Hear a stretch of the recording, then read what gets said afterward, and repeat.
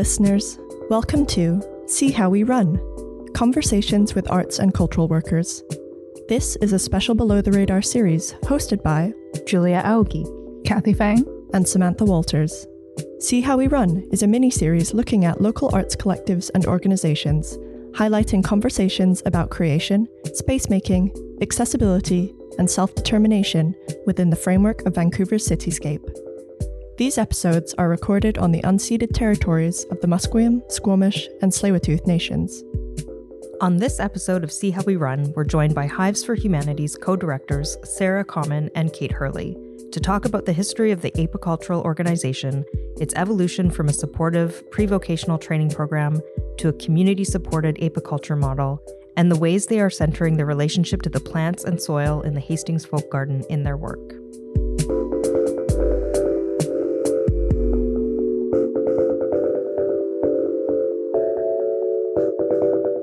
Hello, welcome back to Below the Radar. My name is Julia Aoki, and I'm your host this week.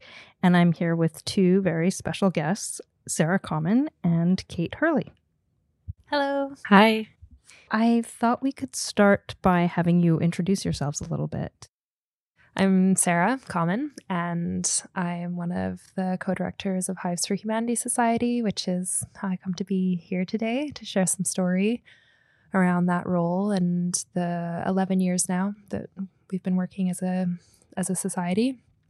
My ancestry is to Ireland, and I've been living on these lands, unceded and occupied Musqueam, Squamish, and Tsleil-Waututh for 25 years, so most of my adult life.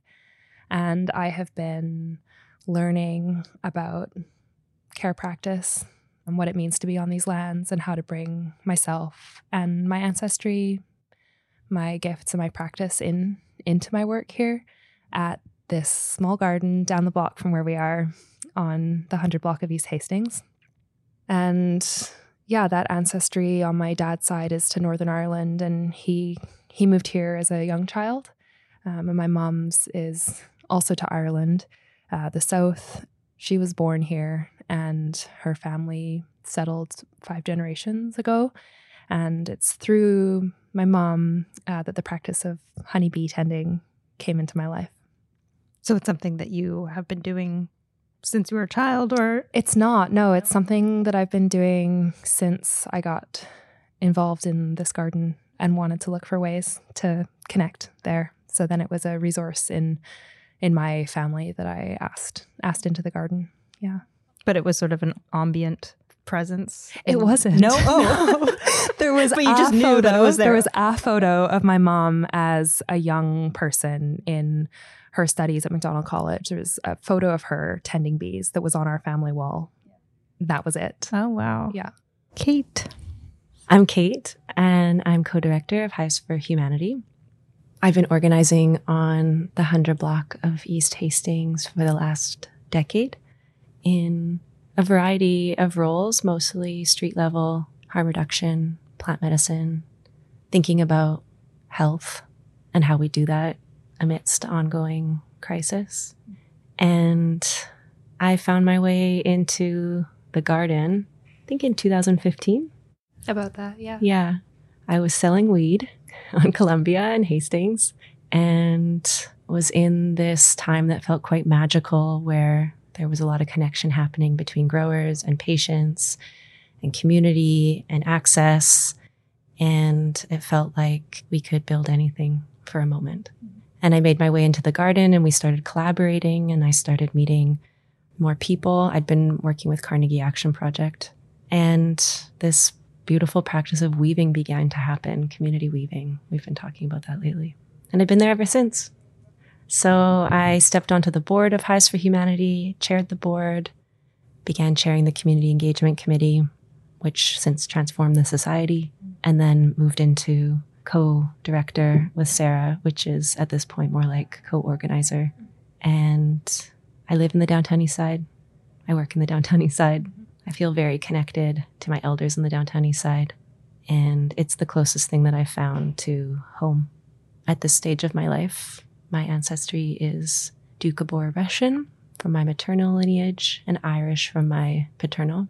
And I draw a lot from my Doukhobor practices into my work. I think a lot about land and utopia and communalism and roles and responsibilities, displacement. All of these things serve me. Just for some additional context around this conversation, so myself and my colleagues, we wanted to do a series of interviews with arts and cultural organizations. And I could see that this might seem a little bit outside of that, in that on the surface, Hives for Humanity is an apicultural organization. Although from what I've seen, Hives is very much a cultural organization because of the way that it centers community relations in its work. And yeah, I thought maybe we could start by getting a kind of broader history of the organization from you, Sarah. Yeah, so in 2008, I was working at the then Life Skills Center and later PHS Drug Users Resource Center. And I was in the kitchens and in wellness groups and bringing food into those groups through my practice and my educational background, which was around food security. So in thinking of ways to bring food into these cultural spaces at that resource center, I started looking for places where we could grow, harvest, hands in the soil, be with the plants and bring things that we were touching into those spaces. And through that, I found that there was a garden 3 blocks away that I didn't know existed before. And that was this space, 1170 East Hastings, the Hastings Folk Garden, and started just going there and learning the soil, learning the plants, learning the systems of bringing water, the systems of opening the gate. And in 2012, asked community at the garden, folks who we were doing, we were calling it Grow Your Own Medicine, through that programming at the Life Skills Center, asked this question of like, well, I have a mother who tends bees, and could we bring honeybees in? Would you be interested? Is there space? What does that look like? So we did that in June 2012. We brought we brought one honeybee hive in on like a really early morning, misty morning before traffic as the sun was rising in June of 2012. And we tended together over that summer. We'd go once a week as volunteers and tend, and the hives did well. They made honey. It was delicious and fun to share. We had people stepping into the role of tending, and we were starting to have questions around the community down the street, thinking like, well, I have a rooftop. What about this other garden? Can we bring the honey? Can we bring the bees? And so we founded as a nonprofit society in September 2012. So after that successful first season where we were really like feeling this grounded hope and the possibility of opening the gate more, having resourced the garden with this like story, this sweet honey, and the potential of the hives. So yeah, we started from this place of access, like how do we open the garden more? How do we make it something that is like better resource so it can be open more so people can come in and be in this space and we can be connecting to land through food and strengthening in community together through this like land and food system. And more over the 11 years now, that question of access has become central. The question of land and the relations of land, the elements, the seasons, like how we do this work in a good way in the context of unceded and occupied land, in the context of the downtown east side and concurrent, like worsening, ongoing crises of policy.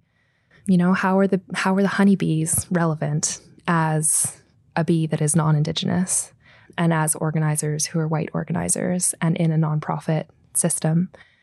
How is this relevant? Is this relevant? How do we do it in a good way? What are the relationships that hold us? So this has been the arc of the 11 years. And there are still honeybees at that garden. They're still being asked for there.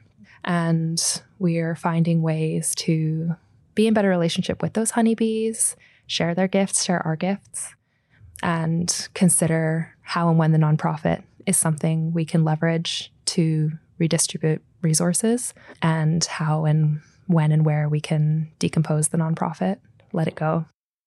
I like that phrasing.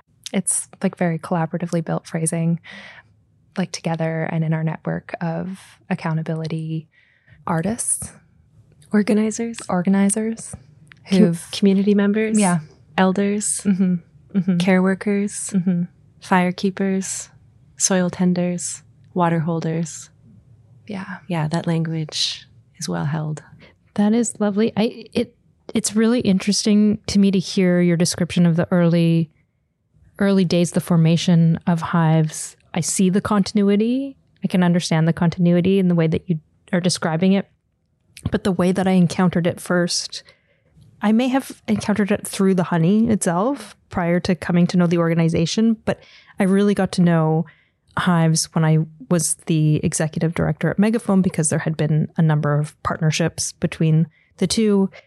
And I sort of identified it through the lens of the social enterprise, in part because that was a phrasing that I was grappling with at Megaphone. And I know that it was a phrasing that had been either adopted, adapted, or leveraged, as you say, by hives. So I'm also really interested to hear you speak about that.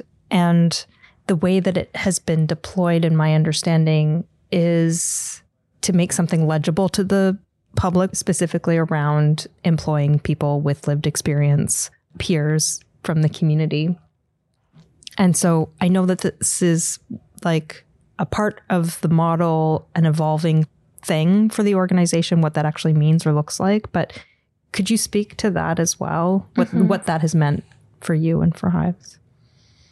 Yeah, social enterprise, a word, a piece of jargon, a funding stream, and a way to share the story and sell the honey and the wax candles and our services and things that created a stable, well, the goal was to create stability and sustainability for the organization to do this community engaged work, this work of tending the land together, to resource it through social enterprise and to create employment that was flexible, supportive, that like worked with the skills in this community, the like really rich and diverse skills.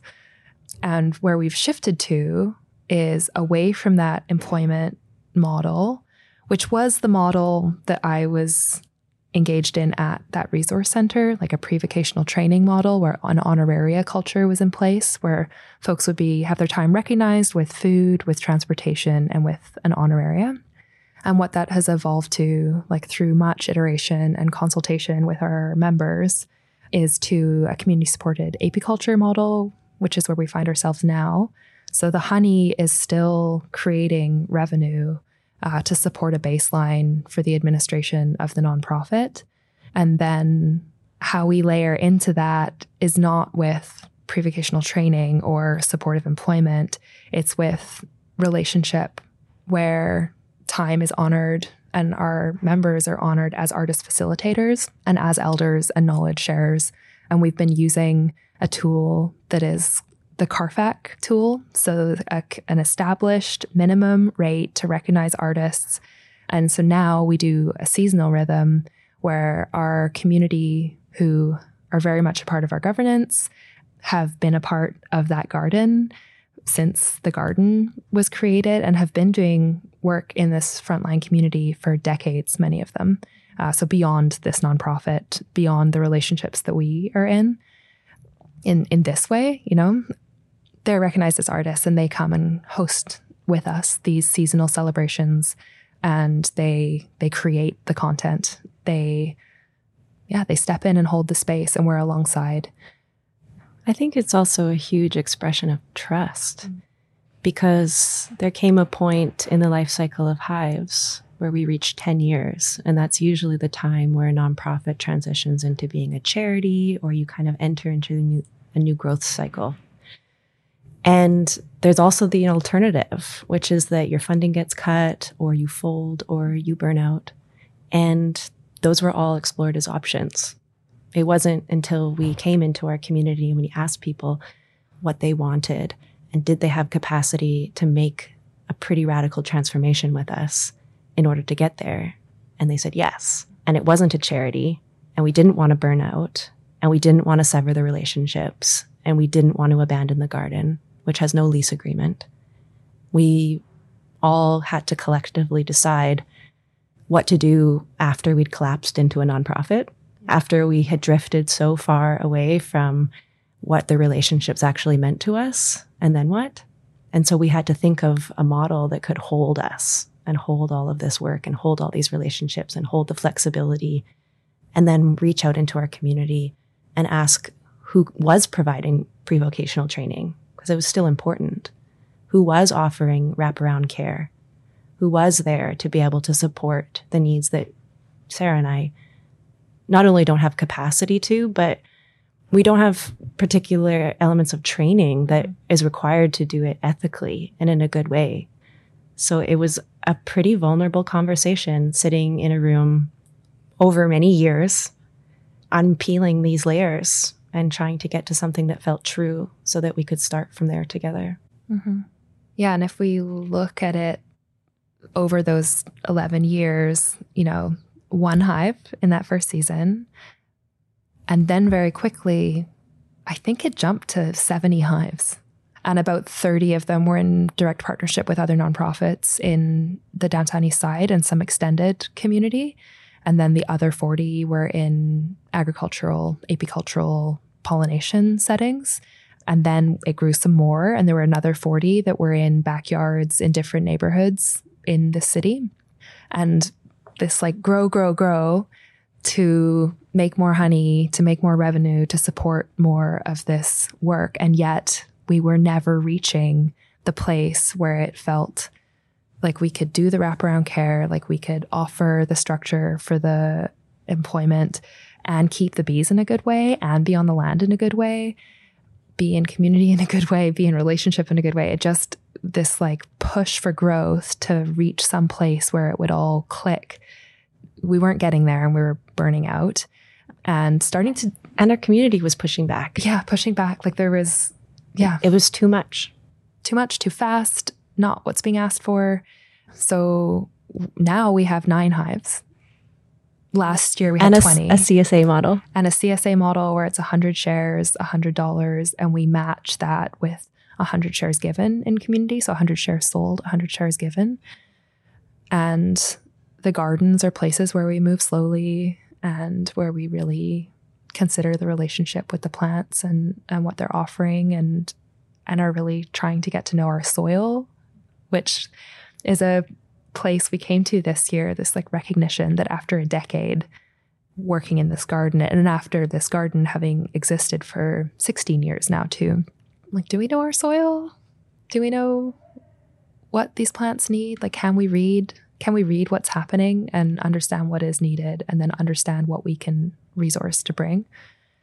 And how do we find grounding in such precarity? We talk about this all the time. We're going to show up to that land one day and there's going to be a development sign on it. Mm-hmm.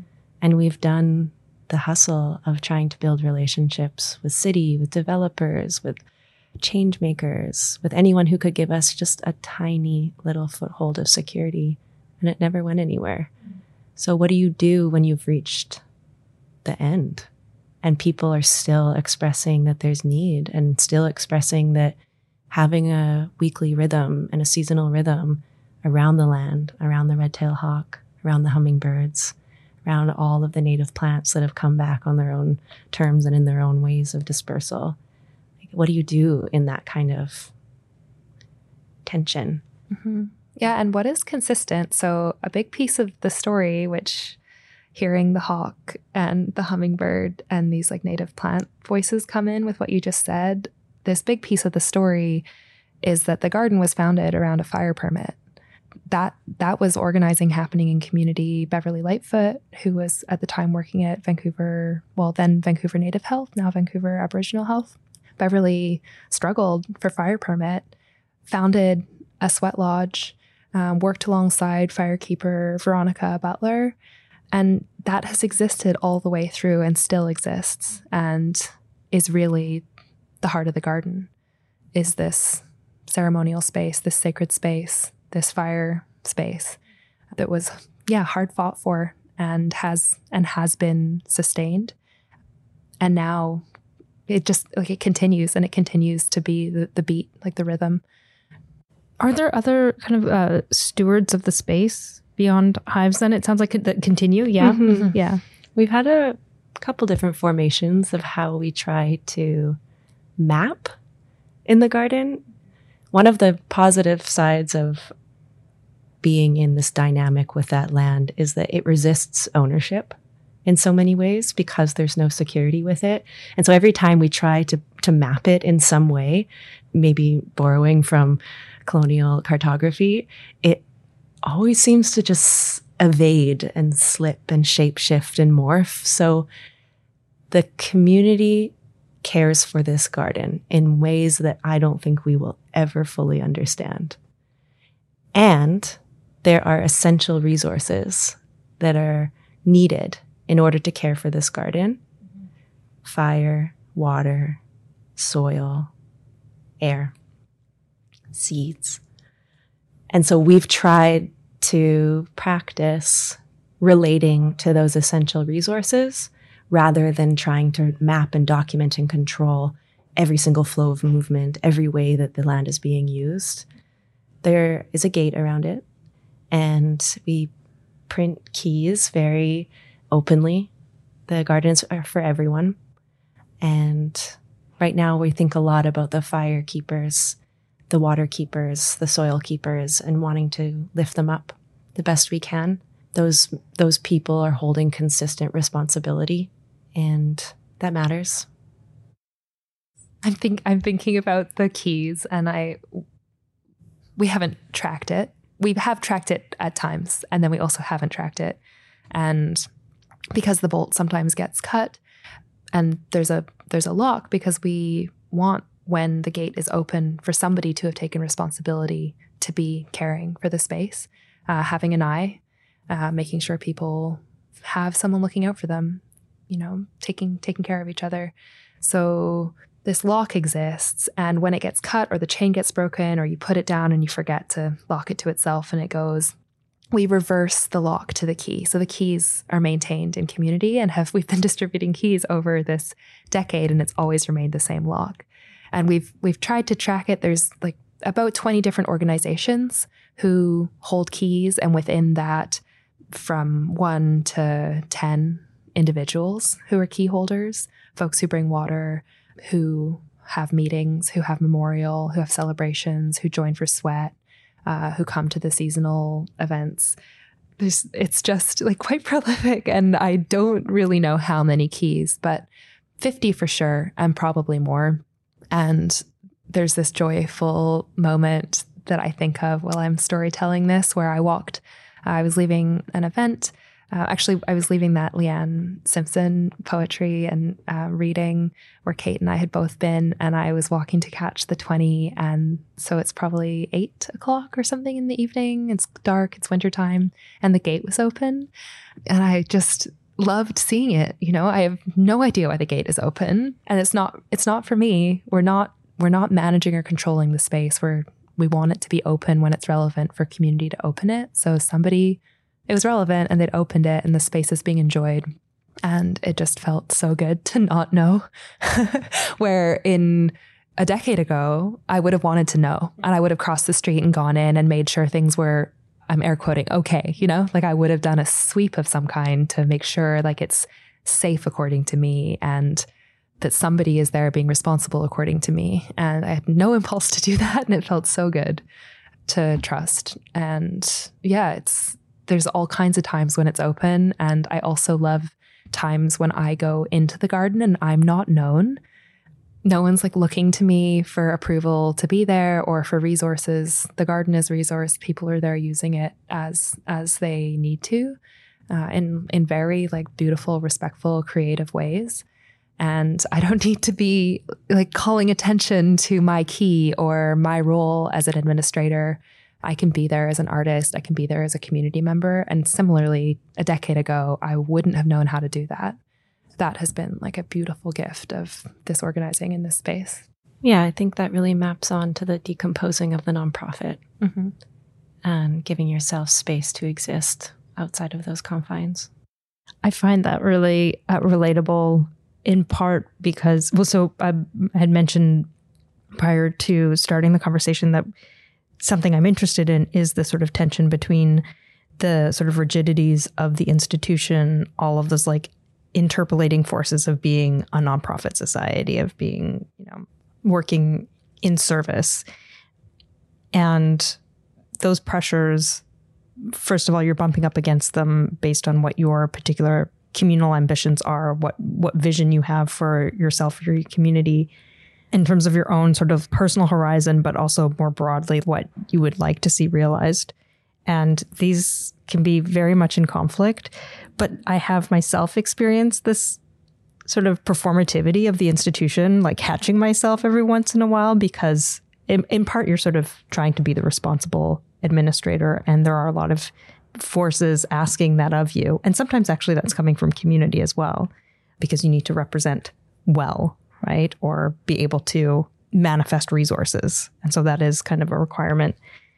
And yeah, I'd often have to sort of stop myself and ask myself, is this something that I'm, am I code switching in a way that is ultimately going to loop back and provide for the people that I'm working with? Or am I just doing this because, I don't know. I've internalized the nonprofit and I'm doing the work of the state for them. Exactly. And this is just the right way to do things. I feel like this is a nice transition into building a relationship to time and then talking about Fireweed. Yeah, let's. And our community engagement committee. Yes. Yeah, exactly. Something that I would love to hear more about is what governance looks like. And governance is something that I feel like both can operate at the level of the state, but also there's aspects of that speak to questions of self-determination and representation. We started with a pretty normative model, a community engagement committee, which is so loaded. It's so nonprofit. You strike a committee of the board, you call it community engagement, you're looking for feedback. There aren't really a lot of mechanisms in place about how you're going to integrate that feedback, but you're doing this thing. Could be performative, could be really meaningful. Who's to say? But we started talking about it in 2017. Yes. It took 2 years to formulate what it might look like. 2019, we struck the committee. It was fully subscribed. I was on the board at the time. I got really into it. I was looking for something to believe in.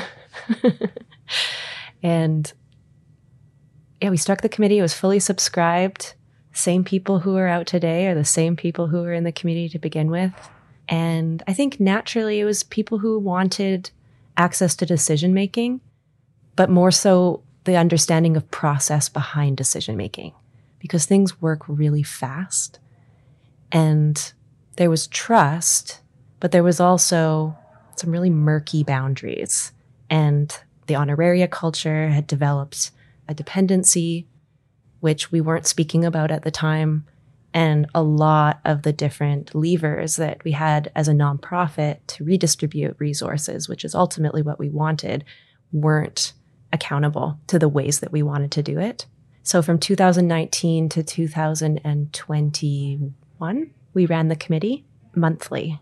And what that looked like was our first introduction to building a relationship to time outside of the nonprofit structure of time, which was hustling grant cycles, just never-ending projects, board meetings, AGMs, just constant movement. But this monthly rhythm was the first time we really got to meet as a community.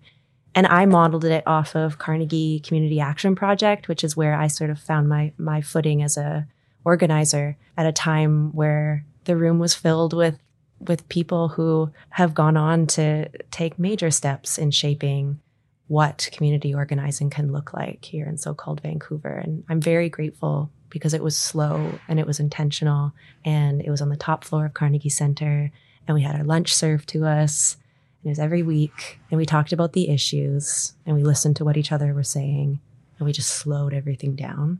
And so I brought a lot of that structure into what we affectionately call the CEC. And we just started to vibe together. It was quite structureless at first. It was focused on eating together, doing some crafts, and talking about issues that Hives for Humanity was facing in community that we thought people might want to have a say in. So issues could be as small as a new season's coming up. What do we want to say about it? How's everyone feeling? Or it could be as big as we're running into significant conflict at our location where our office is and we're feeling policed. Is anybody else feeling like that? How do we respond? Which ended up being a complete moving of office and a writing of a letter and, taking action together and naming our experience. And that ended up getting traction. It was social. It was a bit higher barrier than being in the garden. So it was challenging in a good way. And we started to co-create what we were calling protocol. And that was ways of being together. And the ways of being together seemed to always reference back to this garden on the 100 block of East Hastings. So we would talk in sort of almost a boardroom setting style about issues that we were facing, decisions that we had to make. And then we would go to the garden on a Wednesday and we would look and we'd say, oh, hey, look, the fireweed's here. Or has anyone noticed that the Devil's Club is growing? Or, man, this rose is just getting out of control. It's really covering up this other beautiful plant that we want to give some room to. And so we started applying some of the protocols that we were talking about in the garden and seeing how that shaped us and reshaped us. And something we all seemed to be able to agree upon was that hope had become a really muddled concept for us. And that the nonprofit seemed to want us to continuously hope for something that was never going to be attainable. And actually, we didn't even really want it. And so we came to the garden and we were thinking about hope, thinking about grounded hope, thinking about what holds us together. And we noticed that the fireweed had floated in one day and taken root on the brick wall, which is sort of half crumbling. And I think it just stuck in all of our mind. There were some plant teachers who came and offered some wisdom around this. Lori Snyder, I think, is who one of our board members, Jim, talks about quite often. And then the next season, the fireweed had come down from the wall into one of the garden beds and had started expanding. And so we sort of expanded with it. And we started noticing who the pollinators were that were visiting, what the roots looked like, wondering if there were things that we could do to give back to the fireweed, if there were ways that we could be cared for by the fireweed. And it just evolved really slowly, really intentionally. And it was this rhythm that was so much more than just meeting monthly in a boardroom. It was a rhythm of care. And over the years, that has graduated into something that we call Fireweed Time, which is a restructuring of the nonprofit. So when we talk about decomposing, what we're talking about is reorienting our relationship to time to be with the land, rather than making the decision in the boardroom and then going out to the land to see where it happens. We're making the decisions with the land, and then we're going into the boardroom and we're trying to translate that into tactics. Yeah, I was thinking about the dispersal of the seeds and just the play in that as well, like the joy in the midst of the grief that the seed dispersal offers. This wand, these twisting, cracking, opening, fluffy, tiny seeds that are taken on the wind that disperse, and how like we have been interacting with that. It's this way that we talked about honeybees too at the beginning, of like how the feeling of when you hold a frame, you're in communication with the honeybees. They're responding to your vibration, and how we can see the impact of our movements and of our presence and of our intention in the colony as they grow, as we tend them, and how plants offer that too, and how fireweed has really, it's so tangible. We shake the seeds, they swirl off in the wind, and then they're growing out of the mossy bricks along the back alleys, the SROs. They're growing now in another garden further down. So tracking time and tracking our presence, and this like idea of leaving evidence that the fireweed is collaborating in with us. They also teach us how to hold each other through change. And something else that happens when you spend a decade in a frontline community that experiences waves and waves of crisis is that you have to build tactics of how to hold each other during change.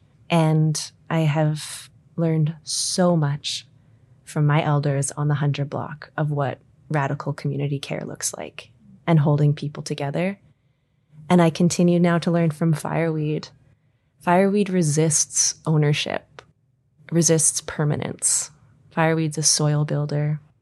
Fireweed stabilizes with its rhizomes.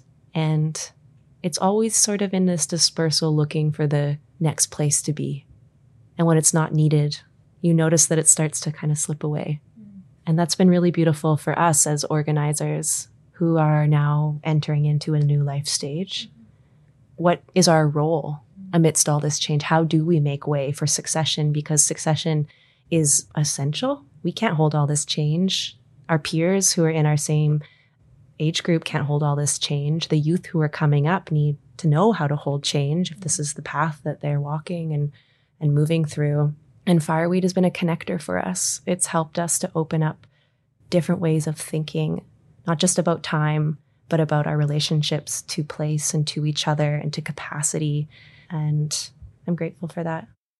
And this is a shared language and vocabulary across everyone that you're working with. And so it sounds like it's like an anchor for the conversations, sometimes very difficult conversations that you need to have, perhaps about that changing dynamic of the organization. Mm-hmm. And a bit of a beacon too. When we talk about it, we experience this thing of, okay, yes, like Fireweed and you know, the fuchsia blooms and the green leaves and this like beautiful seed. And sometimes that's it. And then often though, somebody will have like heard everything behind it and knows Fireweed for themselves too. So this connection happens. And when it happens, grounded in Fireweed, the relationships that grow have been Deeper. Yeah, deeper, like very different than the grounding into the honey, which because of the way honeybees can be manipulated, because of their social behavior, and because of how apiculture and agriculture has come to use them and extract from them. It's a very different relationship to time, and then it's a very different way of relating. And so this movement and sharing the story in this different way has really, it's transformed the way relationships grow and transformed the way we consider reciprocity. I'm like so grateful to Fireweed for that, and to you, Cait, and to this way of noticing Fireweed that happened in the garden, and this way of like listening to that offer and allowing it to reshape. Yeah, when we talk about shifting relationship dynamics, that has been a practice that we chose to document over the last couple of years, because one of the things that happens when you collapse into a nonprofit is that you just end up embodying the roles that have been set out for you. And it happens in subtle and not so subtle ways, you know, through grant applications, through budgeting, through society documentation. It just all ends up coming into whatever the path of least resistance is. And so when we decided we weren't going to be participating with that anymore, and we had anchored with Fireweed, and we did feel like our community was speaking to us towards a shared future that we wanted, we had to find the shape, as you say, Sarah, that can hold us. And so we looked to the Transformative Justice Project out of the Bay Area called Soil, very beautifully named. And that's a project by Mia Mingus, who is an incredible transformative justice and disability justice activist, and creating very accessible tools for how to implement the conditions that will grow an abolitionist future. And that's where the comment that Sarah talked about, leaving evidence, comes from. So she offered this idea that we must leave evidence that we were here, that we survived and loved and ached, evidence of the wholeness we never felt and the immense sense of fullness we gave to each other, evidence that there are other ways to live past survival, past isolation. And that was the closest definition I think I'd ever felt to hope in our context. And so we started attending some sessions. We downloaded all the open source resources. We started doing a little due diligence around the history of what is called pod-based organizing models. And then we just jumped in and it was messy. And we mapped and we related to each other, and we learned a lot about how we hold relationships and the ways that we're predisposed to hold relationships, what our tendencies are, how to hold the person rather than the institution or the nonprofit or the charity. What are the logistics of redistribution? We can talk about things like mutual aid, land back, these big, huge concepts that are so important to get out into the world. But when it comes down to implementing them and practicing them, what are the step-by-step actions that help bring us closer to that? So we've been using a pod map over formally the last year, but in research the last couple of years. Can you describe that? Yeah, it's beautiful. And I think you should link it to this too. Okay, yes, we will. So it's called a Soil Transformative Justice Pod Map. In the very center, you define your pod. So at the beginning, we were calling it an accountability pod. We wanted to have witnesses to this process, and we wanted to recognize the capacity of our community. So we put accountability at the center, and then there's a ring around that one. And we put Sarah and myself because we were really the only ones who were looking for accountability at that moment. And then there was an outer ring, which we put the name of anyone who we felt was in relationship with this garden, coming to it, relating to it, tending it, caring for it. And all of that ring is in a dotted line. And that dotted line signifies that there's potential to step into the inner pod, but the conversation maybe hasn't happened. The terms aren't clear. There's some practice that needs to be embodied. And we need to understand what somatic consent might look like to step into an organizing relationship where we're taking accountability and taking responsibility for this garden. And then the outer ring is the institutions, nonprofits, charities, any lever of the state that resources are currently being distributed through. And so we mapped all that out.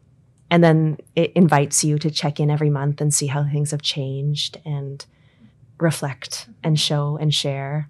And we invited in care workers from our community. So anyone who is practicing care technologies, and that looks different for everyone. It can be ancestral reclamation, seed saving, embodiment practices, elder care, street moms, auntie networks, administrators who are working between systems, mutual aid, redistribution, grief workers, death doulas. Like, these are people in our network who are pretty under-resourced and incredibly precise when it comes to their analysis of this work.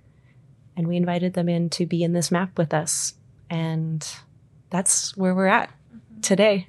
It's a really beautiful thing to behold. So there's this inner that currently we're still Cait and Sarah. And then the dotted line, it's prolific. There's so many people who are reaching to the garden, who show up in the garden. So much potential for these conversations to embody the relationship. And then also to see in the outer circle, like, what it's taking to have the garden existing the way it does now, like where the water comes from, where the fire comes from, where the earth and the seeds, where there's the room to like breathe, where there's like funding, all these pieces of the nonprofit, all these really tangible resources we need. So there's maybe 20 outer kind of bubble, maybe 30 or 40 in ever growing layers in this liminal, or in this like transition, in this question place. And this question of redistribution at the center, and feeling the bounty of these relationships, like, feels so beautiful to be in, and wanting to equip people with the resources that they're identifying to be in the garden in the way they want to be in the garden feels like, yes, that's what this is about. And somewhat it's where we started too. So it feels like a return to the core of what this nonprofit was founded to do. And then like that feels so strong and so true. And it's like quite a journey, over the 11 years to come back and to be deepening now what was always there, and learning like what gets in the way. Yeah, what gets in the way and what really doesn't work. Like this like growth model, this nonprofit industrial complex, these like ideas of social enterprise, these hoops we jump through to get the funding, do the next thing, when actually when we come to it, it's this pod that works, it's relationships. And it's being able to define and build the relationship on your own terms. Something we noticed as well, being people who have experienced both nonprofit organizing and otherwise, is that many people have never experienced the relationships that they long for, or the notion of a community is not attached necessarily to the practice that is being longed towards. And so taking the time to build that, and in the places where we don't know how, looking to the plants and saying, oh, they know how. They've been doing it forever. And it's brought a closeness that I didn't know was possible. Could you speak to the limitations of this work where you felt friction? And not to say that the limitations are organizational limitations, but the pressures on an organization, they're so ingrained in the way people work, and they're reinforced by every organization that are operating in a similar way, or by the way the state is galvanized. And not only in terms of what the organization is trying to achieve, will it come up against that, but as it's responding to the various crises that you've spoken to, where it's very much, say, state level violence. And so often our entry point into trying to transform is at that level of the state. You use the vocabulary of the state in some ways in order to combat the state. This might be where I'm getting way too big. No, it's okay, because words are coming up for me, and it is kind of relevant. It's not kind of, it's completely relevant, and we're faced with it right now. We practice something called durational care, and durational care is the practice of holding relationships over long periods of time amidst change, amidst loss, amidst devastation, amidst all of it. And that's not crisis response. And what the nonprofit did was it pushed us into crisis response for over a decade. And mentally, physically, spiritually, I cannot do that anymore. I cannot do that anymore. Yeah. And so we had to find another way. And it's hard in moments like this where we're exposed to international crisis and the drive still wakes up inside of me. And I see my community having the same drive to respond because it's urgent and it's needed and it's right now, and the implications are significant and everywhere. And to practice holding a durational care rhythm and thinking about aftercare is a challenging dynamic to sit with.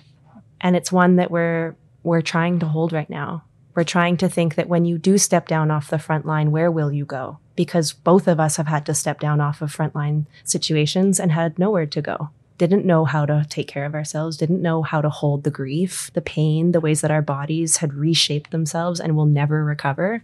And it's been a real change in the ways that we want to show up in community and the roles that we want to play.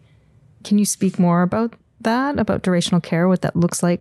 What durational care looks like is building relationship models that can withstand the violence that's imposed upon us.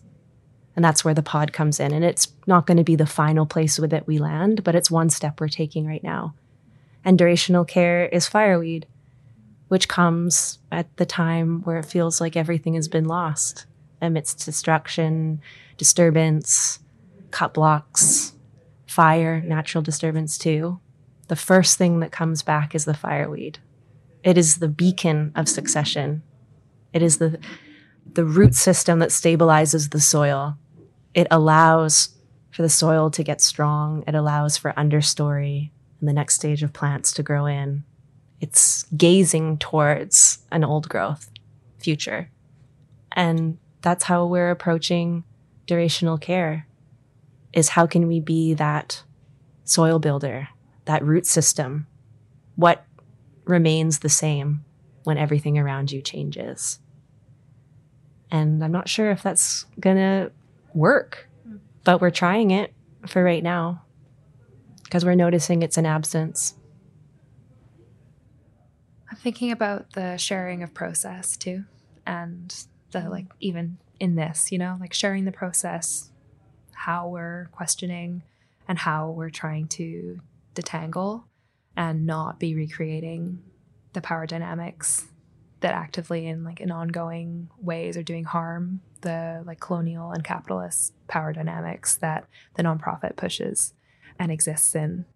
How do we work to not recreate those, to acknowledge where we were recreating them, where we continue to, like where are we complicit, and how can we name it, talk about it, work in relationship to come out of it into this other way of being.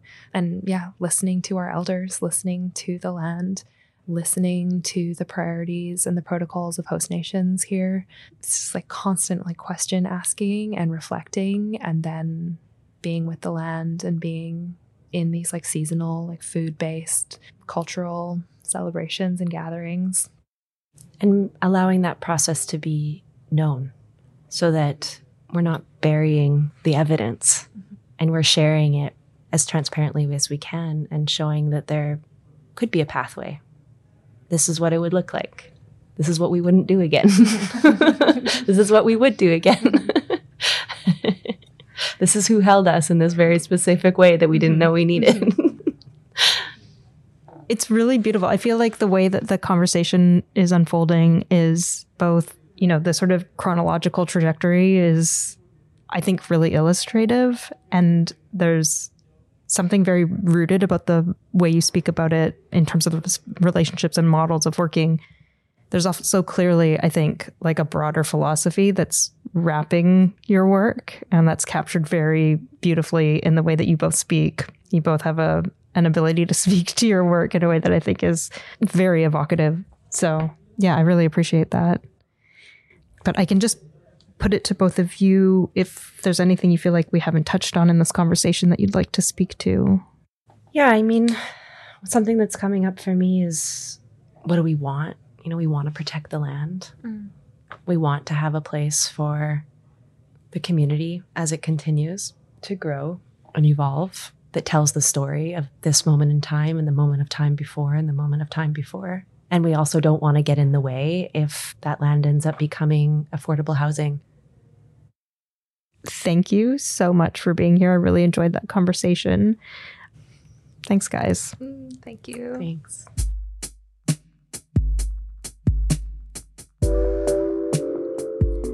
Below the Radar is a knowledge democracy podcast created by SFU's Van City Office of Community Engagement. Thanks for listening to our episode with Cait Hurley and Sarah Common. Head to the show notes to learn more about Hives for Humanity and how to become a member and receive a seasonal share of honey, candles, and salves from their community-supported apiculture program. This is the last episode in our special series, See How We Run, Conversations with Arts and Cultural Workers. You can check out past episodes on our website or your podcast listening app of your choice. Don't forget to subscribe, and we'll catch you next time on Below the Radar.